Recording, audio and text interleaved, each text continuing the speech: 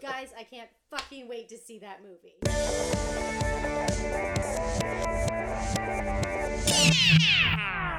Yes, I'm Helen. I'm Miss Sinclair. And I'm Edison, and this week we are bringing you a very special feature. Oh, Yes. We're going to play a fun little game of Marry, Fuck, Kill. I cannot wait to watch this movie again because it's just so fucking weird. We're about to hit the dance floor at Jackrabbit Slim's because we've got that Saturday night fever, baby. I loved this movie too. It was so ridiculous. I just pray that Green Book doesn't win Best Oh Picture. God, I know. Starting to recording now. Excellent. More than a woman. Okay. Oh shit. That shit is blinking and beeping. Okay, there. I have my things on. All right, we ready? Turn that All down. right.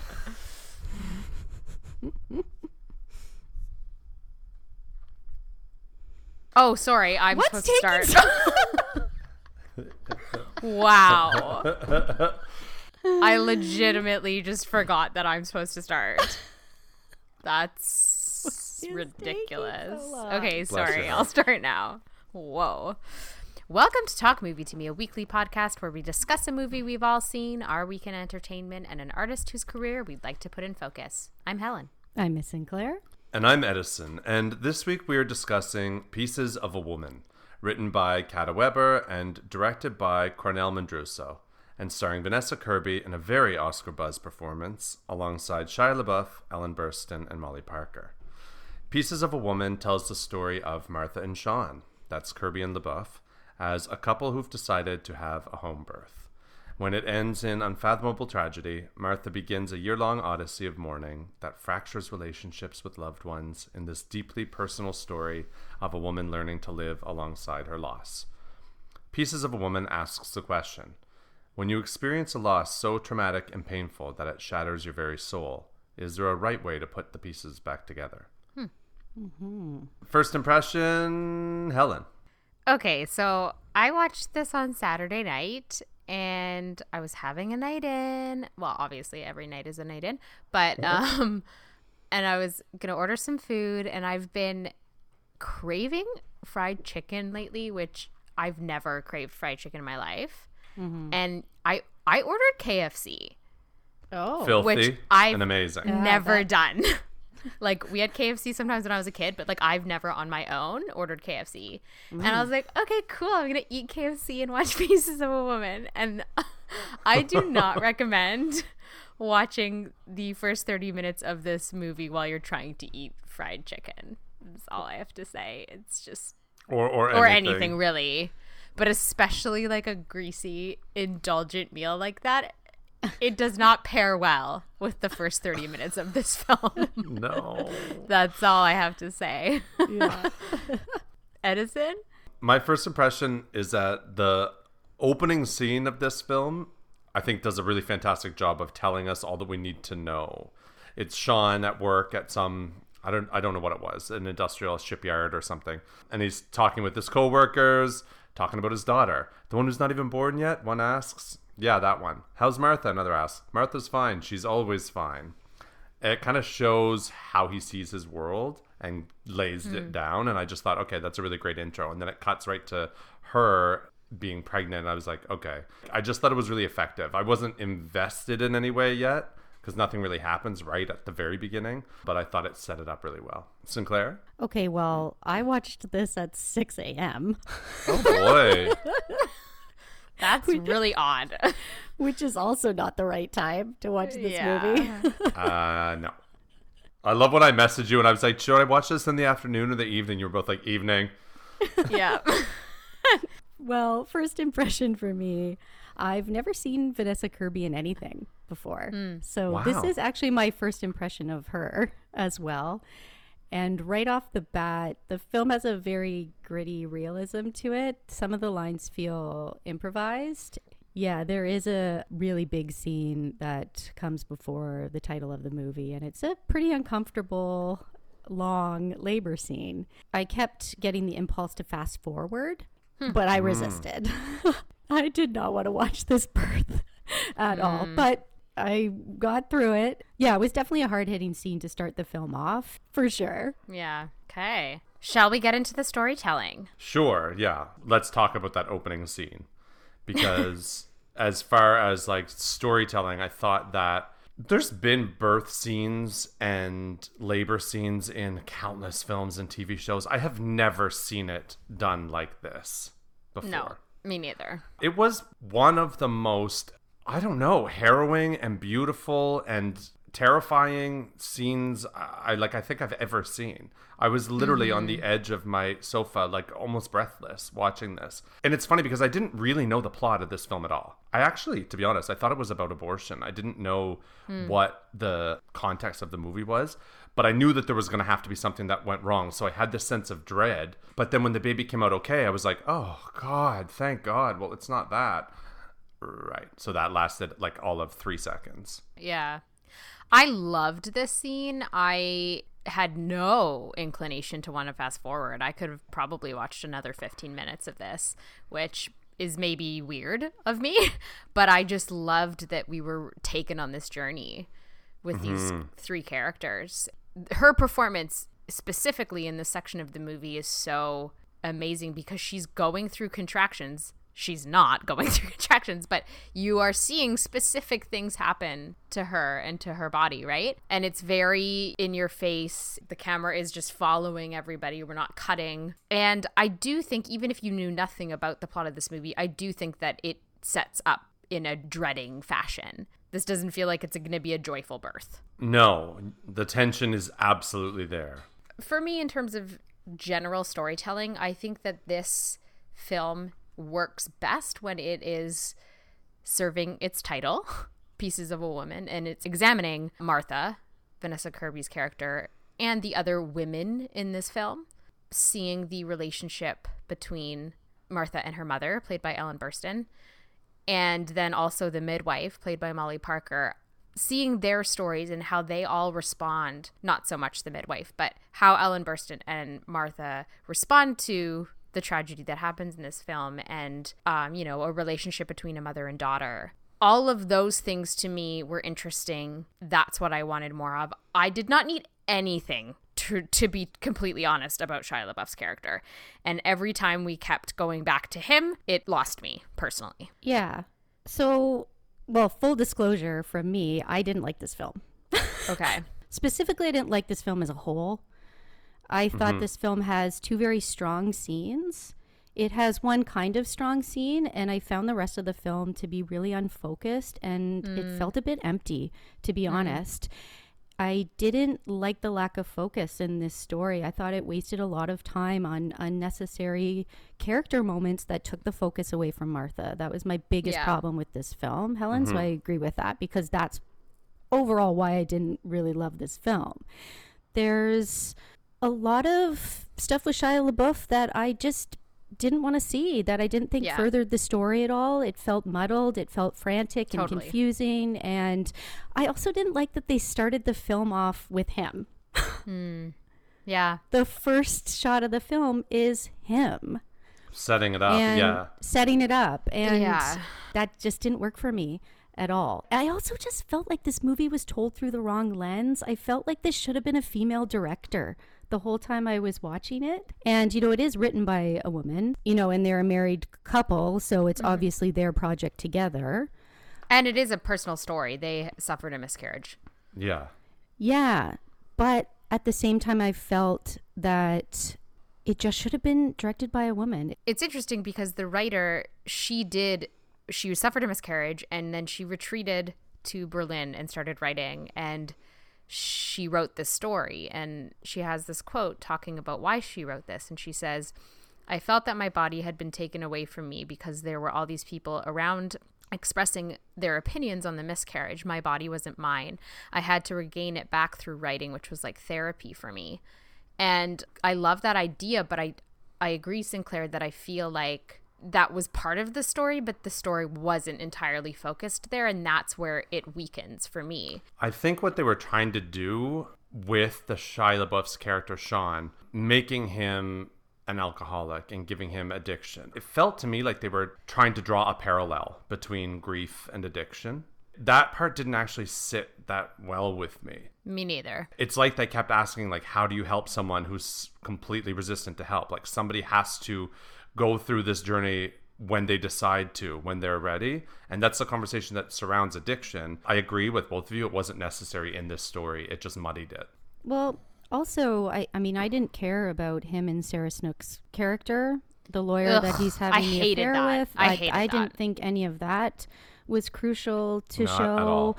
I hated that scene with him and Vanessa Kirby where he's forcing himself on I know. her. This is I know, that's your bad. wife that is clearly depressed and grieving, and I just really, really hated that scene. And these themes are important to tell. Like a woman who, you know, has a baby or who is pregnant, every choice is scrutinized and questioned, and especially by, you know, their own mother a lot of the time. So I think the Ellen Burstyn element of this film was really important to focus on a lot more.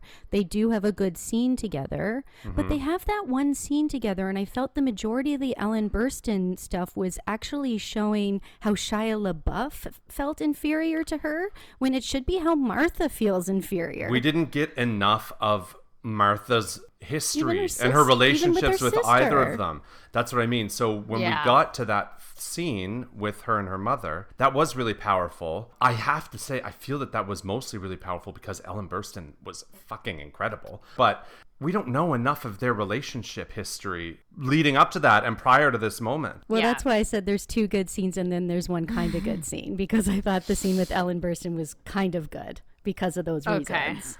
Yeah. Right. I also thought, you know, there was a scene where they were all together at Martha's mother's house and, you know, her sister is there and Benny Safdie's there. And they're all sitting around and talking, and they're doing a very long shot, which we'll get into more of the technical stuff in a bit. But they do a very long take where Martha's kind of walking around while a conversation is going on. And it's Shia LaBeouf and it's Benny Safdie, and they're talking about the White Stripes. And it's this kind of Right. idle chit chat.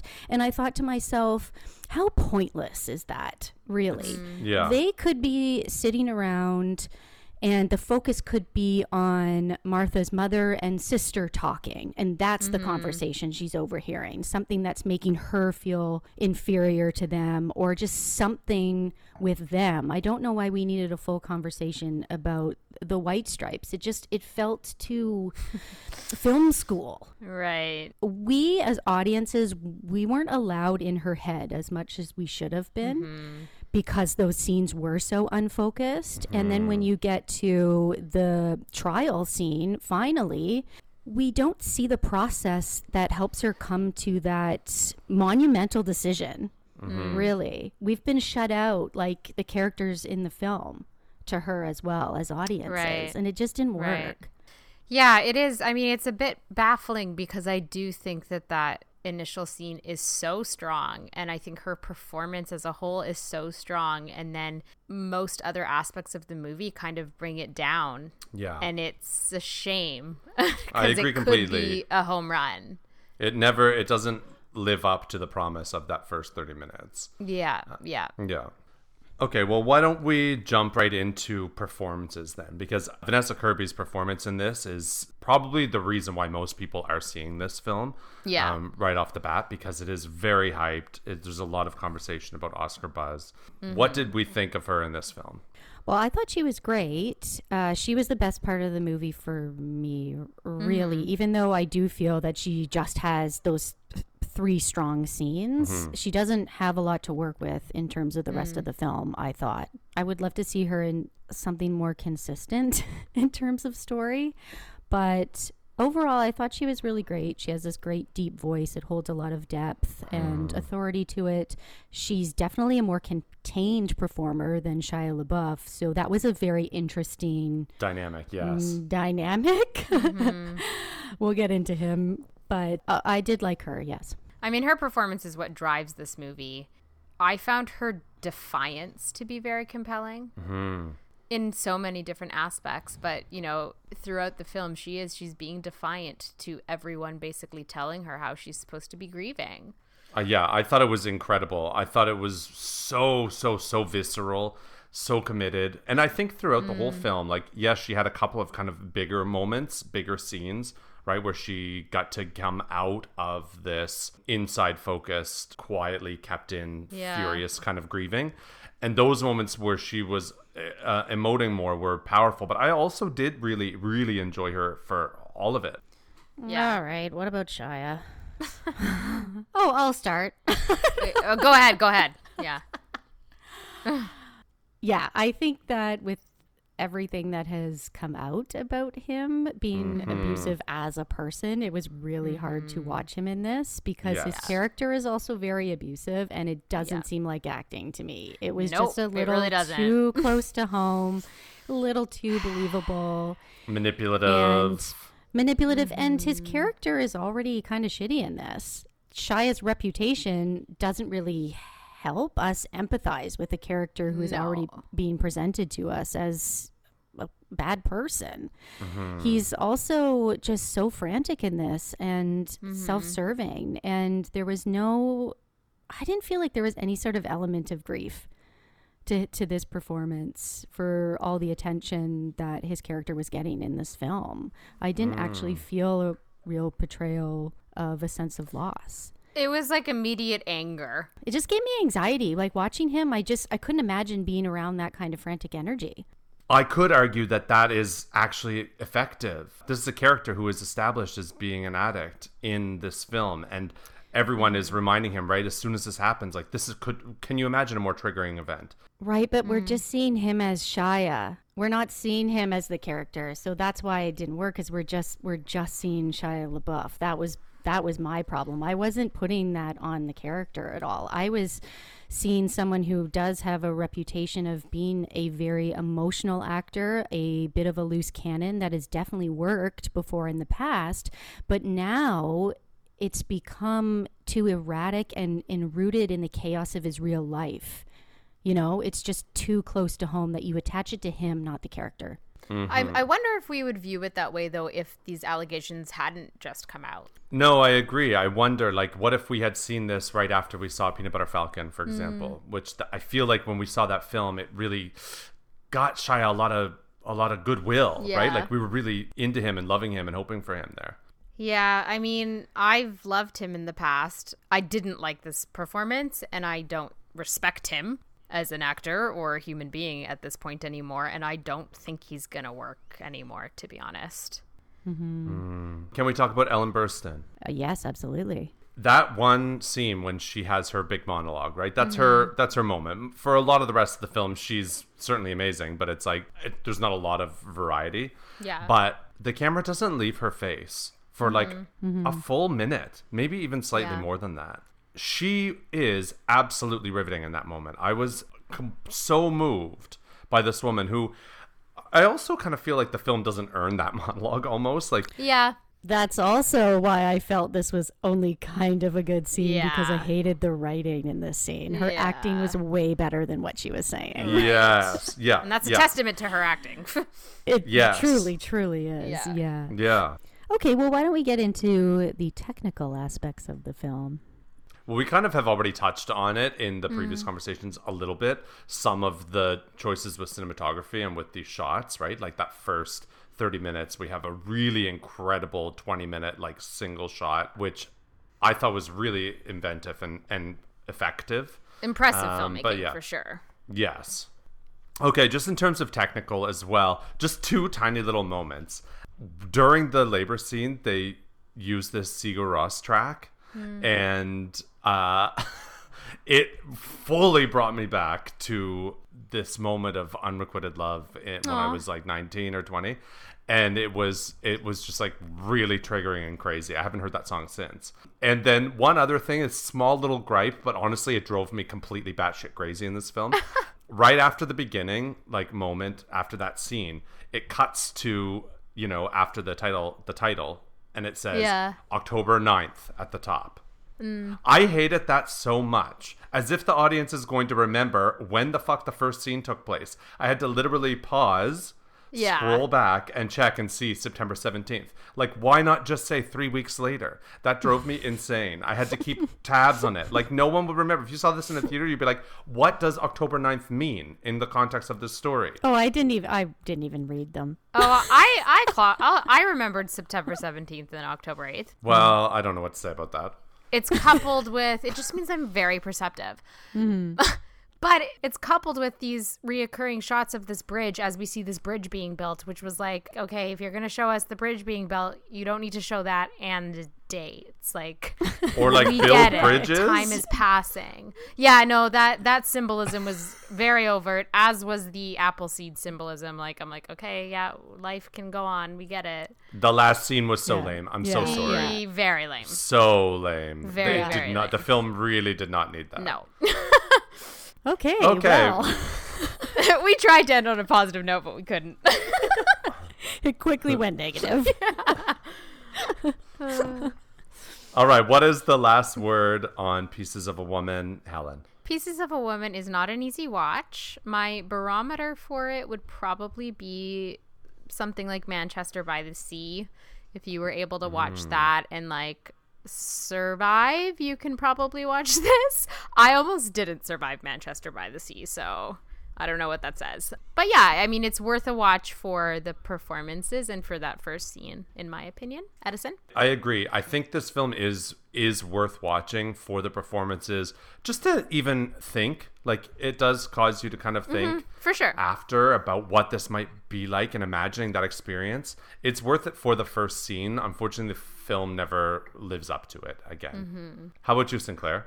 Last word for me. Overall, I didn't like this film as a whole, but I did really like Vanessa Kirby in this. I think she did a really great job with what she had to work with, and I think this is worth watching for her if you're interested in seeing the buzzworthy performances of the year before award season.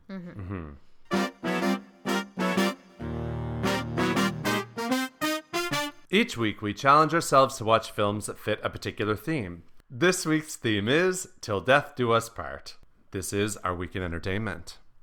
All right, y'all. Can't wait to hear what you picked. Helen, you go first. Tell us about it. Okay. I rewatched a film from 2010 entitled Blue Valentine. Oh. Directed by Derek Cianfrance, starring Michelle Williams and Ryan Gosling. Blue Valentine shows us the relationship between Cindy and Dean, a couple whose marriage is on the brink. We see how they begin, how they become a somewhat unconventional family of three, and how they end. This movie came out when I was in my second year at acting school, and it was one of those films. There was a few that came out in those years that I was there where the acting was at a certain caliber that everyone at school was like, you have to see this movie, and if you don't, you're not a real actor. Of course. That's the most acting school movie I can imagine to come out at that time. Yeah. It also has a lot of scenes in New York City. So watching this again, I got very nostalgic. The most interesting thing about watching it recently is that I saw it very differently this time. How I remember it from my first watch is that it's a marriage falling apart, the acting is incredible, and there's like some element of alcoholism. This time watching it, all I could notice was everything that's happening to Michelle Williams and how all of the men in her life are awful to her. It was a tough pairing with Pieces of a Woman. There's a lot of similarities between the two films, and maybe that's why I was seeing it with such a female perspective. You know, her father is verbally and probably physically abusive towards her mother. When we see this really uncomfortable scene where she's having sex with the man who ends up being the biological father of her daughter, and he doesn't pull out, and then she starts freaking out because she knows that she's pregnant. Her marriage to Dean is seemingly quite bad. It's crumbling, and he takes them to this tacky themed motel, and they get drunk, and he tries to have sex with her. And that scene of him trying to have sex with her reminded me so much of the Shia scene in Pieces of a Woman. And then she has a boss who propositions her, essentially. And at first she thinks it's because he's asking her to take this job opportunity because she's good at her job. And then she realizes he's just coming on to her. And there's just so many instances of men just being so awful to her. And I didn't see that the first time I watched it. Like, I really saw it as more of an equal marriage story, and it really isn't. So that was interesting, and it's something I just love so much about movies in general, is that you can experience movies differently Yeah, absolutely. at the different times in your life that you watch them. The performances are incredible in this film. Michelle Williams and Ryan Gosling are wonderful. The character that he plays, it would take someone as affable and charming as Ryan Gosling to pull it off, because that character isn't very likable, and sort of in a different way as how we were talking about Shia in the previous segment, but he makes the character, he does make the character likable, and it makes him have heart. And fitting into the Till Death Do Us Part theme, the last scene of this film is Ryan Gosling making this desperate plea to Michelle Williams to not break up their marriage. And he says, you know, you made me a promise, for better or worse, and this is me at my worst. You made me a promise. And unfortunately, it's not going to be Till Death Do Us Part for these two, because it just can't survive. But I mean, this movie's incredible. The acting is phenomenal, and I do recommend watching it. It's currently on Amazon Prime in Canada.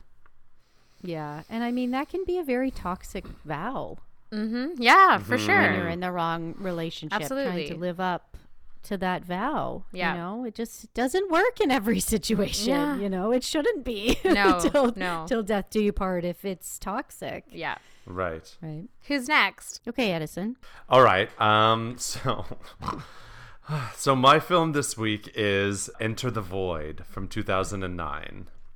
Directed by auteur filmmaker Gaspar Noé. Enter the Void tells the story of Oscar, played by Nathaniel Brown, a young American guy living in Tokyo who becomes a drug dealer to save up enough money to move his sister Linda, played by Paz de la Huerta, from America to join him. They were orphaned as young kids when their parents died in a car crash, a moment which we see in explicit, harrowing detail over and over and over again throughout this film. I've never seen this. Sorry, Edison, I kind of chuckled when you said you were watching this. Yeah. I mean, because it's definitely an experience. Woo! Lord, it's that. So yeah, anyway, Linda arrives in Tokyo. We see they have a real fucked up relationship, super codependent, and definitely verging on incestuous. He gets her hooked on drugs too, and then it's all a bit of a spiral into like debauchery and drugged out chaos. About a third of the way into the film, or actually, honestly, it's difficult to tell because this film is just so out there that like, what even is time? Our guy Oscar gets shot in a deeply grim washroom and dies. But in this case, death doesn't do us part because his soul leaves his dead body, and then the rest of the film is him kind of flickering between observing memories from his past and watching his sister and friends in Tokyo devolve into junkie hell. So yeah, this film Uplifting. is fucked. Very uplifting, total acid trip realness. You have seen this, obviously, Sinclair. Yes. What did you think of it? Well, I was exhausted right after the opening title sequence. Well, this is not a film that you can watch if you have epilepsy. You'll be instantaneously having It's just a seizure like on the techno floor. flashing. Oh, I It's would so not like much that. right off the get-go. It's definitely one of those movies that you want to see it. It's talked about a lot. You want to know what the big deal is. But it was mainly for the POV stuff that intrigued me mostly. I think that's fair. Like, there were elements of this film that I absolutely loved, actually, and kind of blew my mind. Like, until Oscar dies, it's shot in this first-person perspective, literally through his eyes, even with blinking, as if Oh, he's wow. got cameras Yeah. as contact lenses. Yeah. That's really neat. And then he dies, and we no longer see through his eyes, but kind of behind him through this sort of disembodied perspective while he's observing his past and what like would have been his present. You never see his face in this film unless he's looking in a mirror. So you're with this character throughout the whole thing. It's really audacious and inventive filmmaking. It's very exciting for a while. The cinematography is really incredible. The visuals and the color saturation, it's just all a lot. Like, it is meant to evoke being in a drug-induced state. They're all just high all the time on everything. And you watch this and you really feel like, I don't even take drugs. And I literally was on my couch. I was like, I need water. I need somebody to check on me. Yeah. Like, what is happening? So because Oscar is our protagonist, but because we never see him, we only see what he sees, really Paz de la Huerta is the star, right? And we only really see her through her brother's like lascivious eyes. She's riveting in this. She's like kind of breathy, totally out of it. It's such a believable performance. I'm not convinced that she wasn't actually just stoned out of her mind for this entire thing. Oh, yeah, I think so, for sure. Yeah. Eventually, though, the novelty of the like visual originality does wear off. These like scene transition shots that are really inventive at first, and the shots where we're seeing from Oscar's perspective as he like flies over buildings and through walls, so cool at first, but fully tedious after a while. It's just excessive. It all becomes a blur. It just becomes a blur. By the Yeah, end, it becomes a blur. it loses any meaning. Watching this film is the equivalent of listening to Christina Aguilera sing "Have Yourself a Merry Little Christmas." It's just the absolute most. Precisely. Yeah, it's a lot. This film is 2 hours and 40 minutes long. No. It's way too long. A full hour could have been cut. No. I'm sorry, Edison. This is why I laughed. I knew what you were getting yourself into, and I just had to have a Wow. little chuckle. But I will say, like, I still am glad I watched it, and I still think it's yeah. worth watching. Yeah. And I think that if somebody could, if he would allow someone to edit an hour out of this, there's a really incredible film in here That's interesting. that you could really get on board with. But this is a slog, drugged up, felt like 3 days, but still worth watching. So yeah, that was mine. Enter the Void. I'll probably I never think I'm watch still this. high. Yeah. It's not for everyone. Yeah. Sinclair, what did you pick? Okay. I had not seen Amour from 2012, directed by Michael Haneke. Oh, yes. Amour stars Jean-Louis Trintignant, Emmanuel Riva, and Isabelle Huppert. Here's a quick synopsis on IMDb if you haven't seen Amour. Georges and Anne are an octogenarian couple. One day, Anne has a stroke, and the couple's bond of love is severely tested. So Amour won the Palme d'Or at Cannes, and it also won Best Foreign Language Film at the Oscars in 2013. A while back, I went through a phase where I watched all of Michael Haneke's filmography, which was definitely an experience, Yeah. to say the least. But I did not watch Amour. So despite being able to sit through some of his like most fucked up films, Yeah. I couldn't actually fathom watching a film about an old couple coming to the end of their lives together. Well, like, that is the most fucked up thing for you. Yeah. Yeah, because my emotional kryptonite is the elderly and animals. So Yes. I've always wanted to watch this movie. I just could not bring myself to do it. And I thought, you know what? The theme this week, this is it. I'm going to watch Amour. And I gotta say, I really liked this film.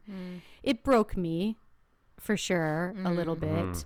I don't think this is a film that most people would look forward to watching. I don't think it's easy to sit and be reminded that humans grow old and we die. Frail, Basically. and shit happens to us, and then we die, yeah. Ugh. Yes. And it's the idea that you spend your life with someone and you love them unconditionally, and you will lose them someday after sharing an entire life together. And that's what this story is about. So I thought this movie was great for a lot of different reasons. One was the performances. They were amazing. Yes. Emmanuel Riva was nominated for leading actress at the Oscars in 2013, and she was 85 years old, and she was the oldest actress nominated for an Oscar That's amazing. in I the remember leading this. actress category. Yeah. And she actually passed away at the age of 89. So this performance is particularly haunting because it is somebody who is actually nearing the end of their life. Yeah. These characters feel so lived in when you watch this film. You believe that they've been together for so long. You believe that they've loved each other and they've had their ups and downs and that they know each other inside and out. It's a very, very convincing performance from both of them. Anne has a stroke in the film. The way this happens is very interesting. It's not a big dramatic scene. They are both going about their day-to-day life. They're sitting at the kitchen table, and suddenly she just isn't there mentally anymore. She just looks catatonic. It's terrifying. She's unresponsive. You know, a few minutes go by and she's back and doesn't know what happened. And, you know, they find out she does have a condition. It will only worsen. It can't be treated. Thus begins George caring for her in this state. I also just thought the portrayal of Anne just losing her independence and grappling with her own death, and then George dealing with losing the person he loves, but also being very overwhelmed by caring for the person he loves, and Anne feeling guilty about that. George tries to say to her, it was going to be one of them, right? He's saying, it could have been me that this happened to first. And that comes with the territory of committing your life to someone. Yeah. This film is about aging and the fact that we die, yes, but it's really about caring for the person that you love until death do you part. Basically, this is what that vow is, this movie. It's got to be Michael Haneke's most tender film. It's really intimate. He's a director who's very unapologetic about making audiences really uncomfortable with his films, but this film is uncomfortable in a different way. It is very balanced. It doesn't end up being completely grim because there's so many moments of tenderness and these characters being very gentle to each other as well. I also just love the title Amour. It's this really simple title. Love, it just means so many different things. And, you know, in a relationship and a marriage that spans over a decade, that word develops and it changes and it begins to mean so much more. Amour. It's a tough watch, but it is a good film. I can see why it won. Yeah. And I'm glad I finally watched it and got through it because Yes. it is a really wonderful film at the end of the day.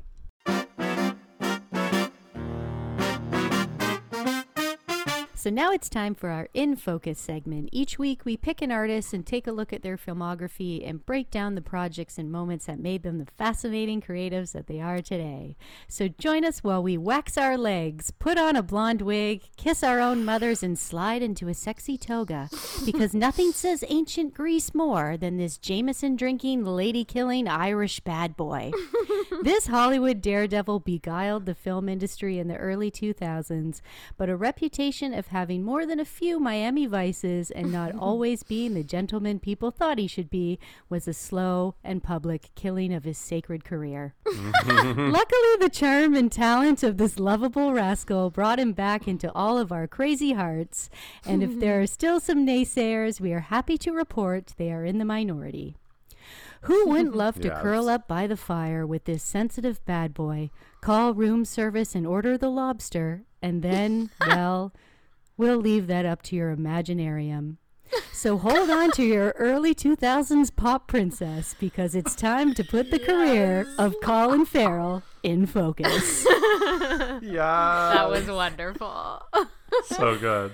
So we broke Colin Farrell's career down into his most defining moments and movies, and we had to decide what the movie was that put him on the map. So really, Colin Farrell's Hollywood break was when Joel Schumacher cast him in Tigerland, and that was in 2000. And here's a quick synopsis via IMDb, just in case you haven't seen Tigerland. A group of recruits go through advanced infantry training at Fort Polk, Louisiana's infamous Tigerland, last stop before Vietnam for tens of thousands of young men in 1971. I had not seen Tigerland. I did not watch it either. in 2000 at all. So this was a first for me. Let me just say, like, neither did anyone. Like, to be frank, this film was actually an astonishing box office flop. It grossed, are you ready for this? $148,000 worldwide at the box office. How did that happen? Yeah. Just was a complete disaster for a Joel Schumacher film. Well, I'm sure that him directing Batman and Robin just a couple years earlier. Yeah, but that film still made millions, not 148,000. Well, Wow. you know, it was good for Colin Farrell's career, at Yes. least. One thing I did notice about this film is it does have a very grainy 70s look to it. It's a bit of a throwback to that time, but I did laugh because although this movie has a 70s look, this movie could not be more early 2000s. Really when you watch it. couldn't. As soon as Cole Hauser popped up, I was like, hello, early 2000s. Yeah. I don't know. I didn't love this. I felt like it was an interesting story, but the color palette combined with just extensive amounts of scenes of yelling and characters wrestling each other, I grew tired pretty Ooh, quick. showing. Yeah. Edison perked I up. will. I will say I also didn't love this movie. It was like whatever, right? Very like blah. But Colin Farrell is perfect for this. I can see why this was a star-making role. Mm-hmm. He's so incredibly handsome, so hot. He's so hot But in this. Yes. Oh my god, it's insane. And this film is where he cemented his archetype. Yeah.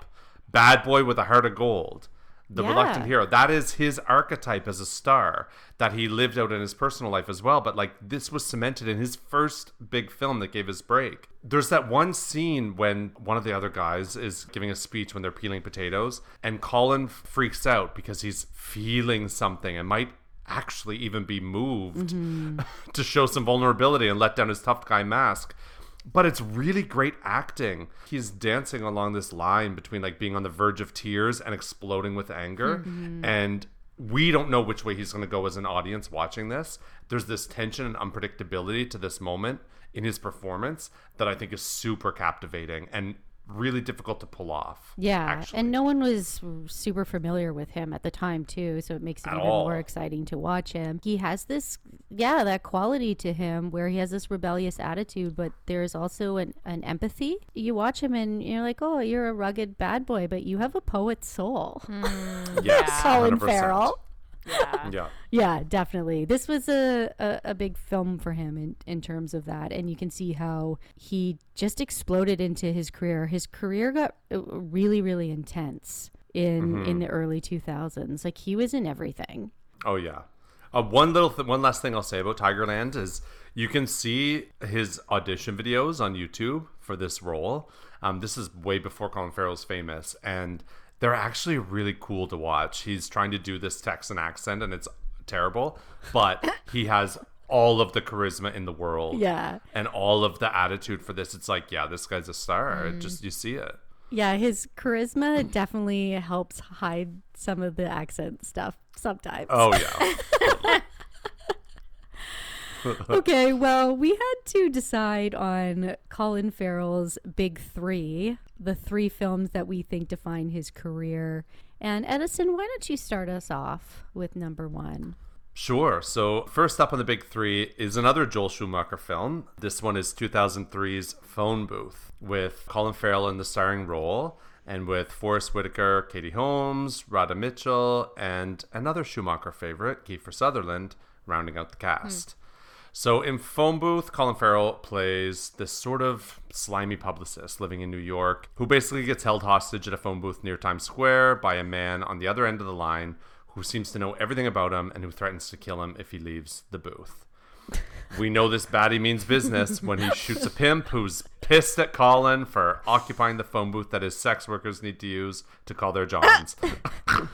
Eventually, the cops arrive, so do the wife and the mistress, and it's a whole big thing. But anyway, this movie is actually quite good. I remember liking this in 2003. Huh. I mean, Helen, it's not like, a classic or anything, but it's better than I expected. I did watch it at a sleepover when I was like 12 or whatever, and I remember not liking it, but maybe I need to give it a rewatch. And Colin Farrell is perfect. He really does have that type of like magnetism and charisma to carry a film. Even though he does look a bit like a Limp Bizkit groupie with his awful hair and positively unforgivable goatee. Early 2000s. A lot of Can we talk about unforgivable that? stuff. Yeah, I know. The late 90s and early 2000s were brutal So times brutal. for guys' hair. Yeah. Wow. Yeah. It is super dated, Phone Booth. Like, it opens on the streets of New York. Every single person is talking into their flip phones with this with this precious bit of voiceover narration. New York City is a city of 12 million people. 3 million are cell phone users. Seeing people talk to themselves used to be a sign of insanity. Now it's a measure of status. I died. Wow. I just died. Also, such an unremarkable title for a film, too. Phone Phone booth. booth. Yeah. Like, I can't. I will say this was a respectable hit at the box office. It was made on a very small budget, just $13 million, and it made just under $100 million at the box office. But this is the film where he was first tested as a leading man, and he pulled it off. So it's a really great one for his big three. What's next on the big three? I just looked up a photo. That goatee is really, really bad. Unforgivable. Like, he's an attractive man, and he does not look attractive. No, I know. It's a bad look. It wasn't a good time. Okay, so speaking of not a good time, that brings us to our second movie of the big three. You know, we talk about the big three, guys, and for the majority of the time, they're good. For Colin Farrell, for his big three, we actually went with one that was universally panned. But it's hard to deny that it's not one of his big three because it is so memorable in so many ways. Yes. That film is Alexander from 2004, directed by Oliver Stone. Quick synopsis via IMDb. Alexander, the king of Macedonia and one of the greatest army leaders in the history of warfare, conquers much of the known world.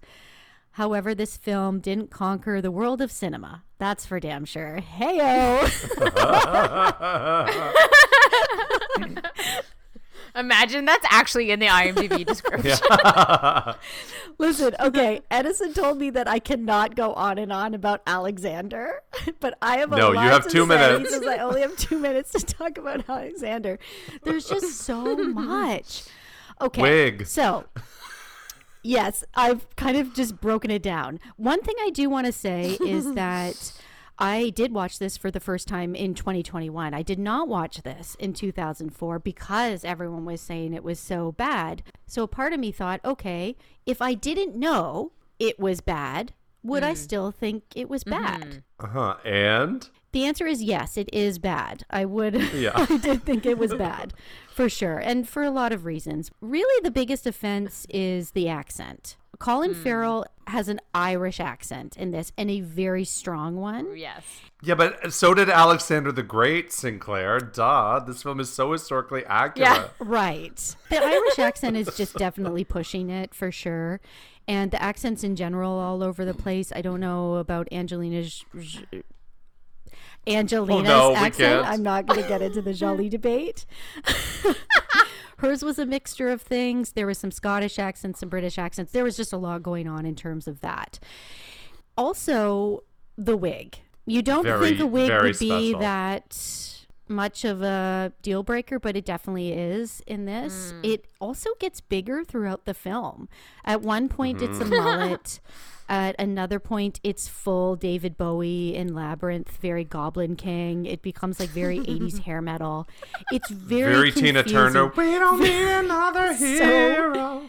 So Tina Turner. Yeah, this was supposed to be a huge film for Colin Farrell. It's had all the right ingredients. It's a epic. It has Oliver Stone as the director. It has Angelina Jolie. It has Anthony Hopkins. But no, it's definitely not a good film. It was a huge box office bomb. And he actually went into a bit of a depression after this movie and wanted to quit acting because he was so frustrated by the experience. But he does joke about it now, which is really great. There's some fun interviews where he talks about his performance in Alexander and he pokes fun at it. And yeah, he's just super cool about it now. He's always been a fun interview. I still maintain that if Alexander had a hot sex scene With Jared Leto. Yes. Then it would have made it all good. There was a moment I thought they were going to kiss and they didn't, and I was very upset. That's what this movie needed. I mean, we're sitting through the Irish accent and the bad wig. Like, at least let us see Jared Leto and Colin Farrell kiss. Yes. Anyway. Okay, Helen, what's number 3? Yeah, I'm going to turn it around for Colin, all right? I'm going to talk about something that's fantastic, and that is In Bruges from 2008, written and directed by Martin McDonagh. I'm so glad you liked this. I'd seen it before. This was not Oh, the I first time didn't know seeing that. it. Although I'll get into it. So here is the description courtesy of IMDb. Guilt-stricken after a job gone wrong, hitman Ray and his partner await orders from their ruthless boss in Bruges, Belgium, the last place in the world Ray wants to be. So yes, I watched this ages ago. I have a feeling I must have been texting while I was watching. I don't know. I wasn't paying attention because I remember knowing it was good, but not appreciating it for whatever reason. And I am so glad that I had to watch it for this segment because this is a wonderful movie. It is so good. This script is perfectly crafted. Yes. And it was nominated for Best Original Screenplay, as it should be, because this script is amazing. This is a dark comedy, and boy is it dark, and boy is it funny. I laughed out loud so many times during this. It's absolutely in part due to the writing, but so much of it depends on the performances by Brendan Gleeson and Colin Farrell, who are our two leads. Yes. They're wonderful. Colin has this boyishness about him and this vulnerability, which is such an entertaining contradiction to this hitman persona. Bad boy with a golden heart. This is him. Yeah. He also has this ignorance and naivete that's a great compliment to Brendan Gleeson's character, who's wise and cultured. Also, Colin Farrell says some really awful, not politically correct things in this movie that, you know, the fact that he can deliver some of these lines that he delivers in this film and you don't hate him is a testament to the complexity of this performance and how well written the script is. Yeah, I absolutely adored this. I'm so glad that I had to give it another watch. And it really does showcase the performer that Colin Farrell is and all of that charm, but emotional depth as well. Like, he has quite a few emotional scenes in this movie that are incredibly compelling and real and genuine. And yeah, it's great. It's a great movie. This is the milestone for sure. This is where his career goes Came in a good direction. Yeah, Yes. because he was basically doing a ton of action films. In Bruges really switched that over for him. Then he started doing things like Crazy Heart and The Lobster, Killing of a Sacred Deer.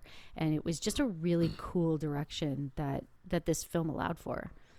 Okay, Sinclair, what is Colin Farrell's hidden gem? Well, I watched a very whimsical movie called Ondine.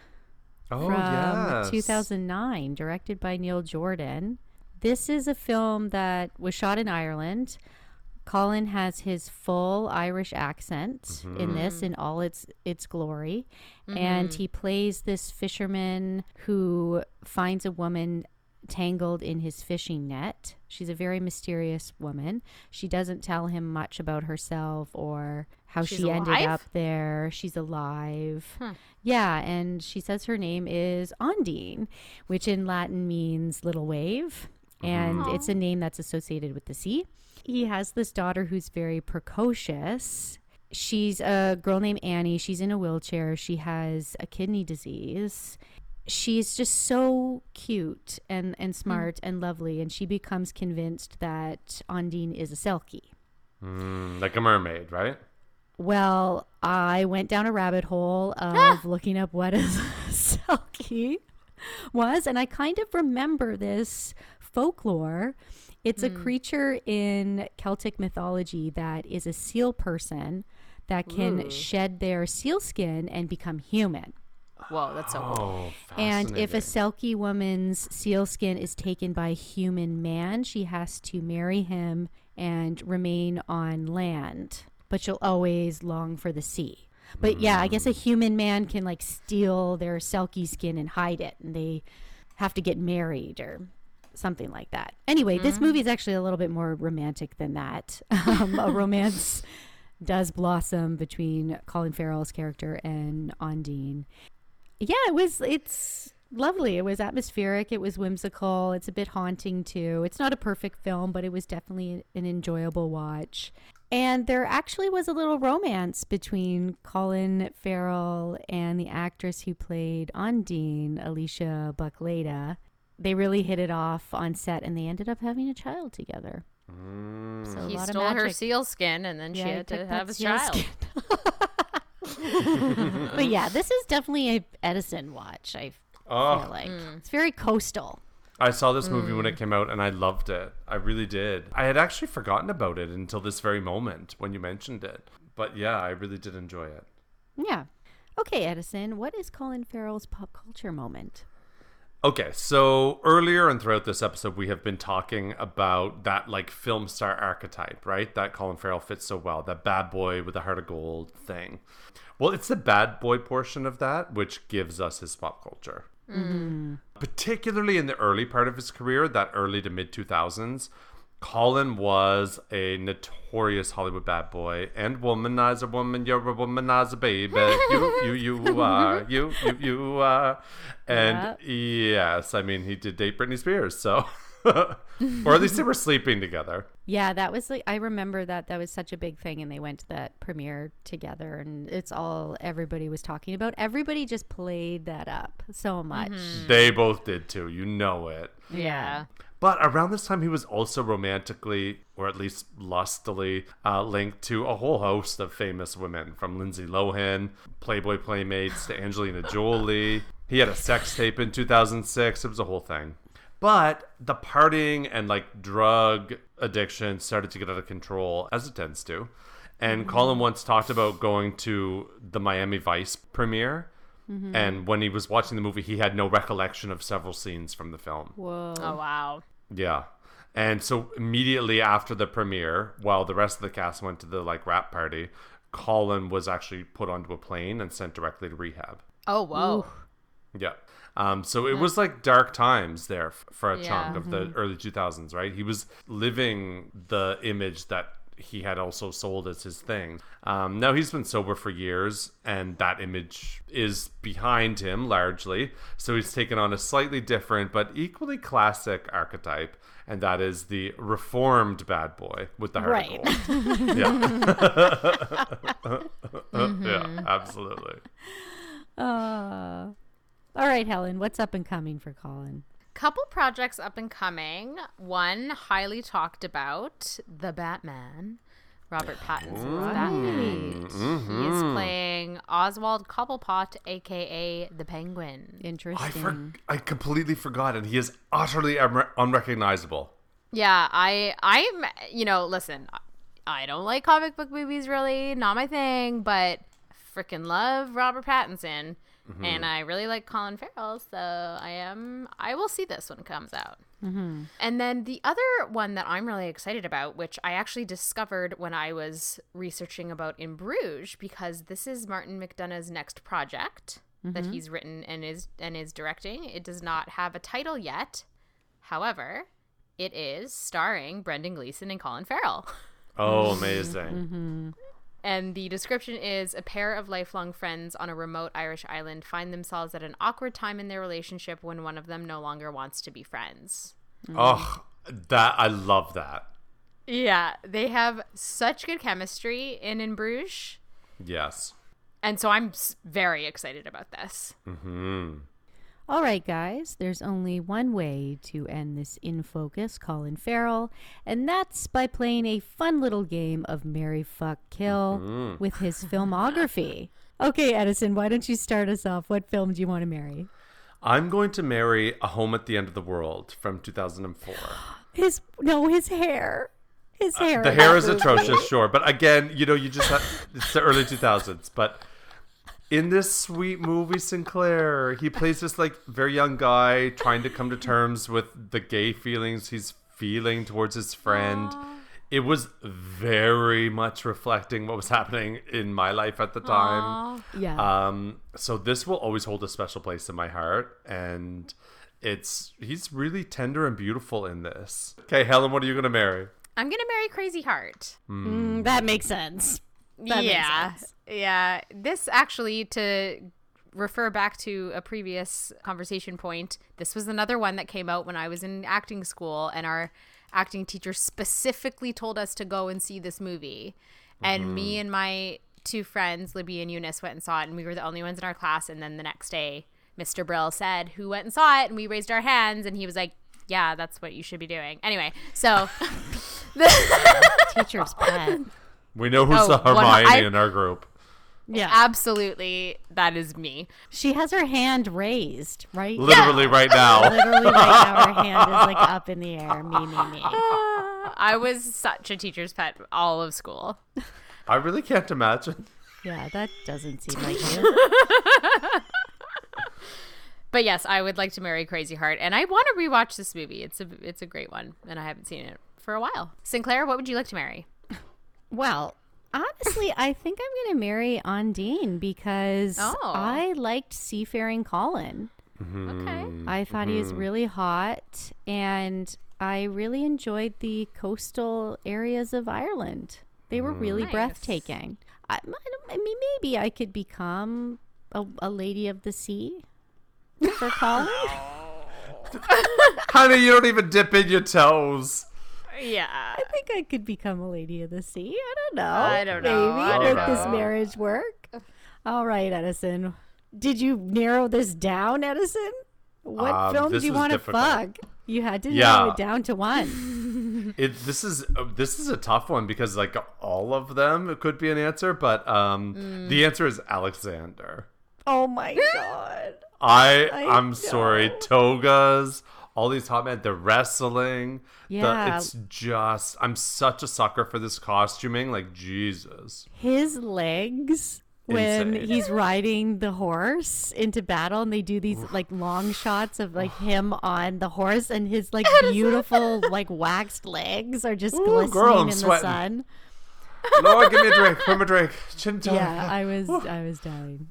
Yeah, I know. It's insane. It's totally insane. And also, Alexander the Great was actually bisexual in real life. So, you know, that's hot. How about you, Helen? What are you going to fuck? That's hot.